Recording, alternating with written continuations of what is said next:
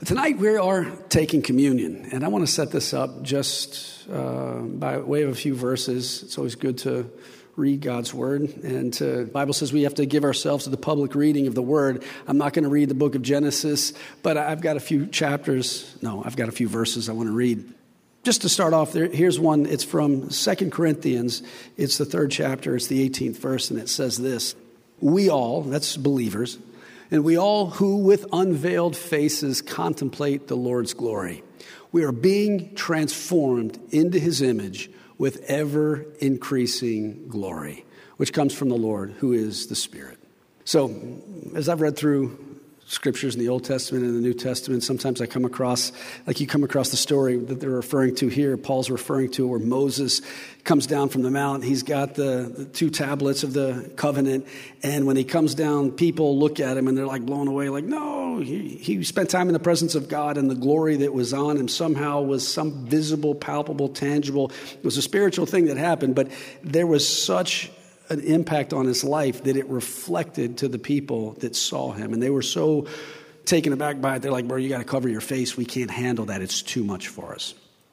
And what Paul's arguing is what we've received in the new covenant is so much greater than what Moses received. And the glory that God wants to reflect through our lives is even supposed to be greater. When I look at somebody like Moses and I think, wow, he had these encounters with God where he would sit and he would talk to God. And there was this like friendship thing that he had. Abraham,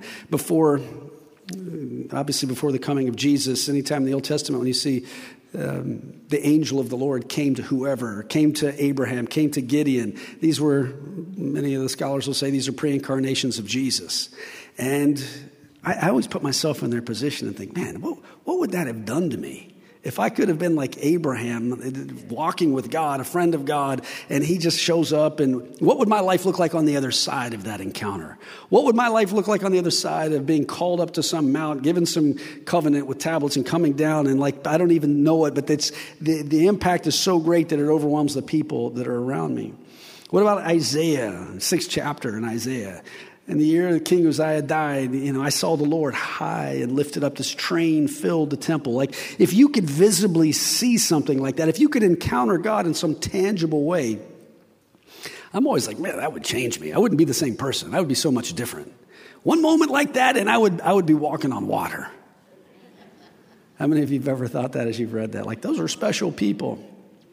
Well, I want to remind you tonight from this scripture that I think you and I, in the New Testament, are better positioned to behold the glory of God in a way that they had a foreshadow of whatever it was that they saw. And you go, that doesn't make any sense. No, it makes total sense. Jesus, in the 17th chapter of John, he says, Father, my hour has come. Now, glorify me that I might glorify you. What does that mean? Glorify me in this moment. He's not talking about when I get to heaven. He's talking about here and now. Glorify me here so that I might glorify you there. Like this moment that he's praying for is this moment of, I would say, the greatest revelation in eternity that's ever been made and will ever be made. Jesus Christ crucified. Whatever angels understood of God and his love in eternity past before a fall, they came to appreciate in a much different way as they beheld God in his patient, kind, loving way work through people who were shaking their fist at him, entering into the world in flesh, taking on all that it was to go and hang on a cross. When Jesus is praying, now God, glorify me that I might glorify you. He's saying, give me what I had in eternity past. He had a glory that he's asking to be made real and whole in this moment. Whatever miracles were up to that point, whatever blind eye was being opened, the great revelation of God's glory was Jesus Christ lifted up on a tree. Can you imagine what we miss out on because we don't take time to sit and contemplate and think through what that means? This passage says a couple of things. It says that when we do that, when we behold his glory, he actually begins to transform us. Well, I just want somebody to pray over my life. I got a problem. You come forward here tonight. We're going to pray for you. We're going to pray over you. Maybe the glory of God will fall, and all of a sudden your life is different. Maybe God will give you some crazy revelation where you're no longer the same, or your physical condition changes, or you get provision that you didn't have. It just comes out of nowhere tomorrow. I believe all that can happen. I'm for it. Let's pray for it. Let's go. God can do anything. There's nothing impossible with him. But what we're talking about here is why we're taking communion now. We find our consistent transformation before God as we behold the greatest expression of God's glory that we know. It's not, I saw him high and lifted up. It's that he was bloody and crucified on a tree. That's the revelation of God's glory in our life. And it's in the value of that. It's in the reflection of it. This is let's contemplate. Let's think this through. This isn't just some exercise that you go through and you take a little bread, you take a little wine, you take it and you're done and you go on. But before we take it, we should actually take a second and think it through. Like, wait a second, what did he do? What does it mean? As you behold him through contemplation, it's not like a visual thing, but as I open my heart even now as I'm saying these things and I'm thinking of God, this is who you are. This is what you've done. This is what this means to my life. In that beholding of him, he says there's a transference of glory. The weight of what he is in a spiritually unperceived way begins to settle in on my life. And as I behold him, guess what? My face begins to shine bright like Moses, except in a greater way because the revelation that we've been given is so much greater than the law. We've been given the revelation of grace. As I behold that picture of grace, it changes me. And here is a word for somebody in here who you're struggling right now to overcome whatever challenges you might have, whatever things you find yourself tempted in and getting whooped by. You keep coming back to the cross. You keep contemplating what Jesus did. You're getting frustrated with yourself. God's saying, stop with the frustration. Just behold me. Stop looking at yourself. Stop looking at your sin. Look to me. Look at what I've done. Consider what it means to your life. And what does it say? With ever increasing glory. It actually says in a different translation, from glory to glory, which suggests that it's not like a one-out boom. You drop the Spirit of God all in your life and everything changes and you're everything that you're supposed to be. It's about the cultivation of intimacy and relationship with God, which takes time, which takes reflection, which takes contemplation, which takes consideration of this is who you are to me. Jesus, I see it. I value it. I trust you for it. And in that, you gain some ground. And then you're going to wake up tomorrow, and as you behold him again, you gain some more ground.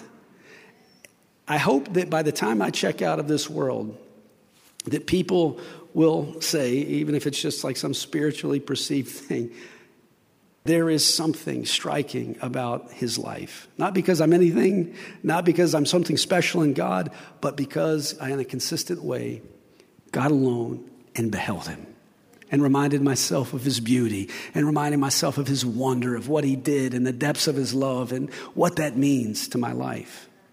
To do a little contemplation, I want to read another passage of Scripture. It's from Ephesians. It's the second chapter, and I'm going to read verses 1 through 5 and 8 and 9, and then we'll talk some more. So let's look at this. Ephesians 2, 1 through 5. As for you, you were dead in your transgressions and sins, in which you used to live when you followed the ways of this world and of the ruler of the kingdom of the air, Satan, the spirit who is now at work in those who are disobedient. And when it says the spirit, let me just go back to that for a second. When it says the spirit who is at work, the spirit who is now at work, it's the same word of energize. The word energy comes from that same Greek word. Imagine this. In the lives of the disobedient, Satan is energizing them. You and I used to be energized by Satan. That's a crazy thought. Who's now energized. All of us also lived among them at one time, gratifying the cravings of our flesh and following its desires and thoughts. Like the rest, we were by nature deserving of wrath. But because of his great love for us, God, who is rich in mercy, made us alive with Christ, even when we were dead in our transgressions. It is by grace you have been saved. It goes on to say in verse 8 and 9, for it is by grace you have been saved through faith, and this is not from yourselves. It is a gift from God. Not by something you've done. You can't work for this. You can't earn it. You can't clean yourself up. It's something that he gives so that no one can boast. So let's just take a second and contemplate. What's Paul saying here? He's trying to stimulate the faith of the Ephesian believers. He's trying to stimulate them to remind them of where they came from, what Jesus did, and what that means for their life. So where did they come from? Where did you and I come from? There's 4 things that are said here that I think are worthy of reflection before we go on and take communion. Where were we? Starting off, where was I? Go back to the first verse. Ephesians 1. It says in Ephesians 1, we were dead in our transgressions. What does dead mean? It means there's no life. It means you were spiritually incapable of connecting with God. I grew up for 18 years going through a formalism in a church that I thought meant I somehow had a connection with God. But through my formalism and through my routine, I no more had any more life than, spiritually speaking, than any of the corpses that were down the street from the church that I went to.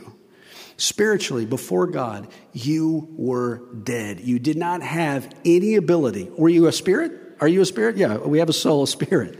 That spirit's eternal, and it's going to spend time somewhere. But before Jesus, it had no ability. You had no ability to make any kind of a connectional relationship with God because of your sin. Incapable, dead, unconnected, your efforts, your sincerity, it meant zero. And that's a struggle for a lot of us because we all have a little bit of pride. We all are kind of like the older brother in the story of the parable of the prodigal son. We even in church, we can come, we can think we're connected, we can go through the routines and do the things that we think we're supposed to do, but we make it more about us and our effort than resting in the gift that God has given. And when we do that, our self-effort, it's dead. It means zero. Even your religious action, even the things that you would do that you felt prior to Jesus, that there was a value in giving money, that there was a value in going to take time with somebody in a shelter, or whatever the things that you might place merit on. God would say, those are like filthy rags. They're not even coming from a pure place, because the only thing that would spawn something that's pure is the love of God. And before Jesus, you were dead to that love. So just all of us, as we get ready to take communion tonight, can we, not to go back to feel bad about what it was, but just the reality of being sober about what Jesus has done. You were spiritually dead, and that death would carry on into eternity if it weren't for the mercy of God. Now, not only was I dead, but I also was under the influence, I was under the mastery of the god of this era, the god of this world, Satan. You would say, no, come on. Like when I was going to Mass and I was going through the motions and I know I wasn't doing the right thing, you wouldn't have convinced me like Satan is actually controlling you. I'd have been like, yo, I'm not possessed. Are you serious? Like, relax. But this passage speaks to his energy actually worked through my life because I was living in disobedience by not trusting in a Savior. And that position of his energy, his life working through me, it was toward an end. What was the end that Satan had in mind? It was to keep me in a place of lifeless, dead religion so that I would eternally be separated from a God that desperately loved me. Satan energizes the lives of every person apart from Jesus, and even those that trust him, he's still trying to do his thing, but he's energizing us toward a place of death, of losing life. He's come to steal, kill, and destroy. Consider where you were before you came to Jesus. Think about the things that you were losing life in. Imagine the places that he robbed you of whatever the blessing God had purposed for your life, all the ways that you were falling short and not knowing that life and not knowing that blessing because of his power. Like that God would have mercy on me to even get me out of that place that I was jammed up in is amazing. But it's not just about I'm cut off from God, and it's not just about Satan is trying to energize my life and use it in a way to keep me from God, but to use my life. Think about this. You might say that you love somebody. There's plenty of people in my life that I love. But apart from God's love, it doesn't always come across as that to others. And there's a lot of things outside of Jesus that I did, which I was actually robbed life from other people. being a puppet in Satan's hand, being used in ways, lying and doing things that were off and wrong and just not being respectful to people. And imagine the pain that he was able to use my life to bring pain to. Like that's where you were before Jesus came. Not getting any amens because this is kind of heavy stuff. We're going to get to the good stuff, but before you can appreciate the value of Jesus and the beauty of all that he's done, you got to remind yourself, wait, where was I again? Why is Paul reminding the Ephesian church? Because we got to be reminded of this, because I'm a breath away from that if I don't cling to the cross. So it's not just I was separated from God, and it's not just I was a puppet in someone's hand. Here's the part that really starts to sober me up and make me silent. There's a part here where he says, my flesh, I was living in my flesh. It comes from a word called sarx, and it's this picture of everything in me that stands in contrary opposition to God. Do you realize apart from Jesus, there is a part of you? I don't care how sweet you think you are, how kind you think you can be. There is a part that's inside of every one of us, beginning with me. Who's the greatest sinner in the room is me. There is something in me that wants to run in the exact opposite direction of God. Even as a Christian, Paul said, right? The greatest Christian to me that's ever lived. Had more theological influence over Christian history than anyone. And Paul said, boy, there's a part of me that does what I hate. I hate it, but I do it. Well, what's the part of me that hates it? It's my sarx. It's I hate what God wants from me, and I'm not going to yield. I won't yield. And before Jesus, listen, it wasn't just that you were somehow victimized by Satan. You welcomed his influence. You drew it in. And you can feign like ignorance and, I really didn't want that. But the sarx in me, the flesh, stands in opposition to God and says, I want to be God, not you. My will, not yours. Now these things are the things that started to draw God into the world. Why? Because God is a God of love. And God knows that we were in bondage. I want to read a passage of scripture from Romans in the 6th chapter, verse 17. It says this, but thanks be to God that though you used to be slaves to sin, just right there, slaves to sin. So the word doulos that we often use as Christians to, like, Spirit of God, help me to become doulos like Jesus, a servant of all. In this verse, it's very dark and it's ugly, and a doulos was one of the most intense words that could be used for a slave in the Greek language. And it wasn't something that was just, once in a while I did something. It was under full command. A slave was somebody whose will was fully commanded by another. Couldn't think the way that you wanted to think, couldn't feel the way that you wanted to feel. You had to do whatever your master said. If your master wanted something, wanted you to smile, you better smile or you could die. If he didn't want to see you like with a long face, do that in the presence of a king. You're dead. This says that the condition of my heart was such that I was enslaved to this position of self-destruction, wanting it my way, knowing it's leading me to death, and not being able to do anything about it. I was a slave to my flesh, slave to my sin. And God, in his incredible love, this is what's so amazing. This is what, when you think about contemplating the glory and the wonder of God's love, God sent his son into the world to establish relationship, to bring dead things to life. He came into the world to break the power of an enemy's control over my life. But most importantly, he came to deal with the core of my being that would fight against God, something I inherited, something it was, I can say I didn't want it, but I've shown and proven through my life that there's plenty of it that I do want. Where that ugliness, not just bringing destruction to myself, but to the people around me, he goes, I can't handle where this is leading you. Because where is it leading? This verse says it's leading to the wrath of God. What's the wrath of God? God one day, because he's loving. Sometimes we don't understand this. And if you're here today and you struggle with how could God be judgmental if he's so loving? You better hope that he's judgmental. Or else this thing that we call like reality, the world that we live in, how many would agree that it's not heaven? And it seems to get progressively worse. So imagine if through eternity we had to continue to live with the progression of what we are and what we do. Thank God that the years of man have been cut short, because as they continue to compound one year after another, one generation after another, you start to add up dozens of years. Before you know it, we're like the days of Noah. Every thought of their mind continually is on what they want, and what that is death. And God goes, I'm not doing this forever. Thank God he kicked Adam and Eve out of the garden so they couldn't eat from a tree of life. Thank God that he cut the years of man short. And thank God, in that love, he followed through with sending his son into the world to do for us what we couldn't do for ourselves. God doesn't want us in his love to have to deal with the way that he separates what's right from what's wrong, so that right can live without wrong into eternity and wrong can deal with what it likes into eternity. God's not forcing anything on anyone. It's a choice that we all make. He didn't send people to hell. People choose it. Jesus came to seek and save the lost. It's his desire, I just read it, that not one would perish, that all would come to repentance. It's why he's patient, and that's why he's long-suffering. He doesn't want this world to perish. So thank God that he is merciful. What is mercy? I don't have my sorry, I didn't come over with we're gonna take communion right now. So what is this mercy? It's Jesus coming into the world, the flesh.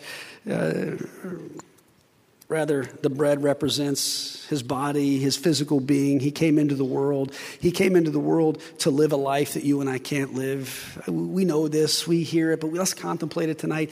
Why did he come? Why did he take on flesh? I'm the bread of life. He said, why did he come into the world to be fed upon?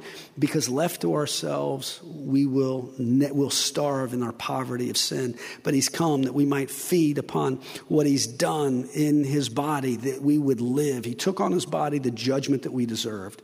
God in his wrath is saying, I am going to hold people accountable, and I'm going to make a break into eternity. We have an opportunity on this side of the day that we live in. It's a day of grace. It's an age of grace that we live in. We have an opportunity right now to be grateful and to say, Jesus, thank you for what you've done.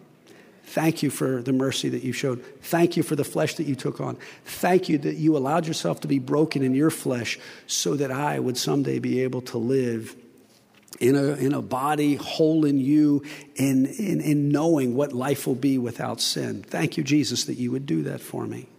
Take the bread right now. We're celebrating, this bread celebrates him being judged. Judgment, he got judged so that you and I wouldn't have to be. Thank God for that. His wrath was poured out completely on his son so that you and I would only know his love. You could be here today and you could have fallen short this week and you could be like, oh, God's so angry at me. No. It would be unjust for God. Listen to me. It would be unjust for God to be angry with you, because on a cross, he poured out the full sum of his wrath on his son. Jesus took on the anger of God for all of our sins once and for all. How could God then, after Jesus said it's finished, hold an issue of anger against you and I for our sin? It would mean that what his son did wasn't enough and it wasn't finished. That's incredible. His body broken so that I would know his love. Judgment taken so that I would know grace. Thank God that he covered himself over. Our lives, rather, are covered over with his. Can we take that for a moment? Let's just take it. And thank God, as we take it, he was broken that we wouldn't have to be. Thank you, Jesus. Thank you for being broken. Thank you for taking judgment. Thank you for taking wrath. We took that wrath that we might know love, that we might know grace. We thank you for it. Let's take this, the second part of what Jesus has charged us to do. You know, Jesus charges us to take communion. He calls us back to a place of remembering what he did on Calvary. Because if we forget it, I was reading this morning in Peter says, listen, I don't grow tired in telling you this again. And I'll keep telling it to you until I draw my last breath. Because we are so easily, we forget the things that are most important. But what's most important is Jesus Christ crucified. And this little symbol of his blood represents life. His life was perfect. I don't need to ask anybody in here if your life is perfect. I already know the answer. You're like me. It's not.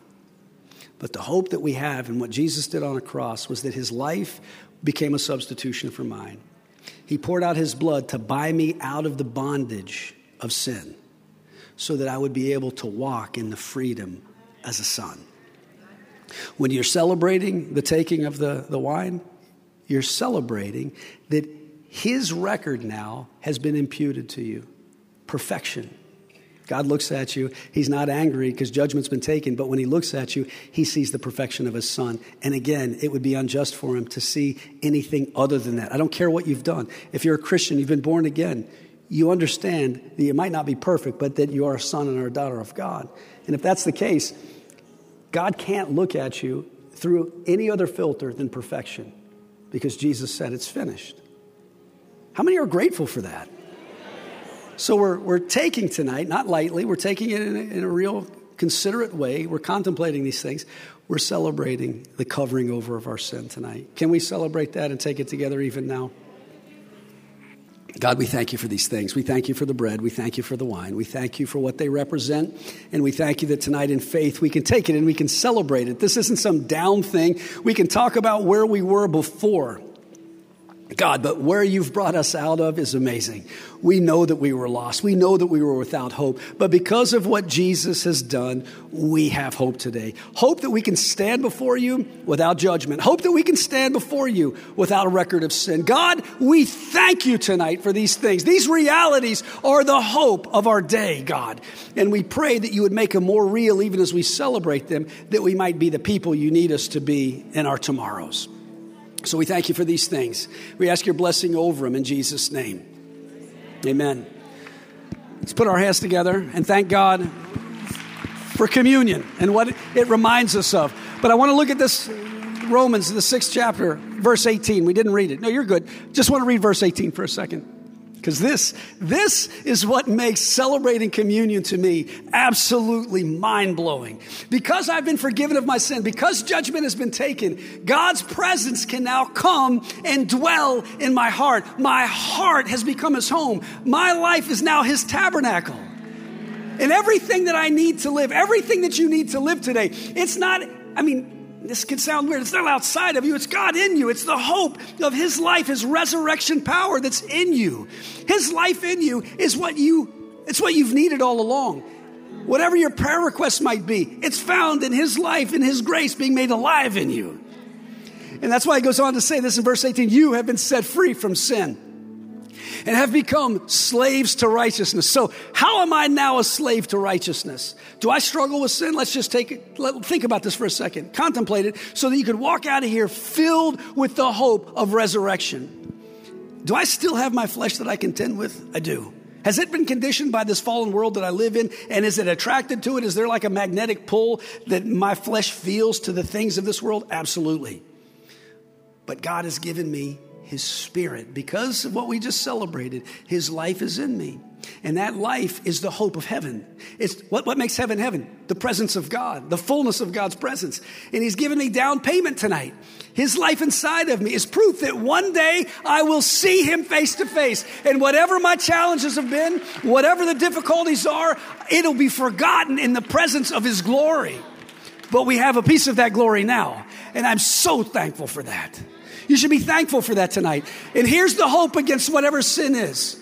Because we all struggle with it. If you haven't struggled with it today, you're going to struggle with it tomorrow. Your flesh is going to be just as attracted to this world as mine. But the hope is this.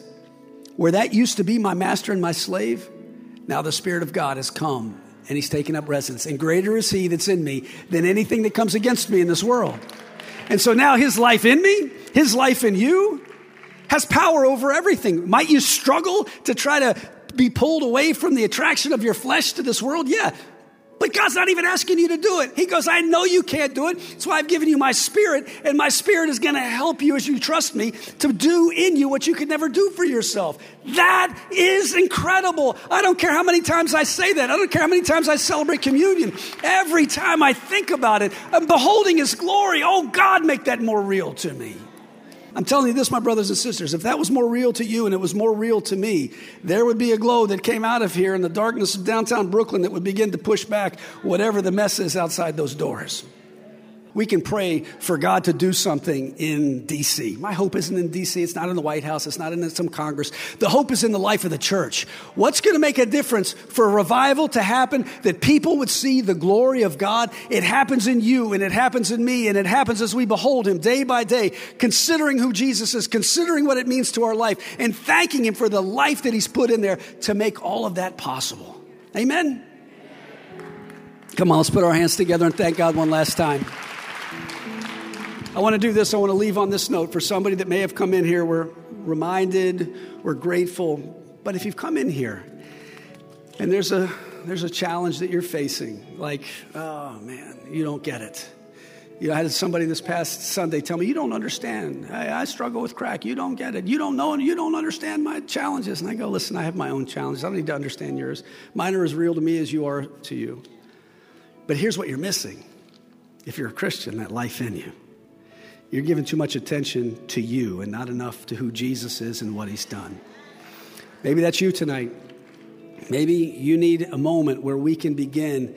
But if you're here and you need that to be made alive, we all need it to be made alive, but in some special way, you need it to be made alive. You come forward, and the pastors and the deacons, we're going to come around you, and we're going to stand with you, and we're going to pray for that glory to be made real, more real than it's ever been in your life. Come on, let's put our hands together and thank God for his goodness, his kindness, his faithfulness, what he's brought us out of and the places he's taking us to. God, tonight we've reminded of ourselves of what you've commanded us to do, to be mindful of the sacrifice that you made on a cross so many years ago. Jesus, thank you for what it means, no more anger. Thank you that it means, God, there's no judgment. Thank you that it means that we stand before you, nothing obstructing, God, our communion with you. You made us holy, Jesus. We don't deserve it, but we're grateful for it. We thank you for the holiness that we have. And we thank you because of it, your Holy Spirit, that you would take up residence in our heart. God, tonight as we leave here, we're asking, help us tonight, even before we go to bed, tomorrow when we wake up, as we go through our day, to behold you in all the ways that we can, through Scripture, through worship, through listening to music, through looking at people in our world around us, seeing them the way that you see them, reaching out to touch them the way that you would touch them. God, these are all things that help us to behold you. And Lord, we know that it's not a one-time thing. It's a continual depositing of our faith in that reality of your glory, Lord, that changes us into your glory. We can't glorify you without you first making it alive in us. So tonight we've tried. We've positioned ourselves in faith to say, God, we're looking to you. May our faces, as we behold you, shine radiant, Lord, that the world would see in the darkness that's out there the hope of Jesus. God, we ask you to do this because we know we find blessing in that. But God, we ask you to do it that Jesus would be glorified, that people would come to know the same hope that we celebrate tonight. We love you. We thank you for this evening. Watch over my brothers and sisters. Get them through the week. Help us to come back here as a family and continue to love you and one another. In Jesus' name, amen.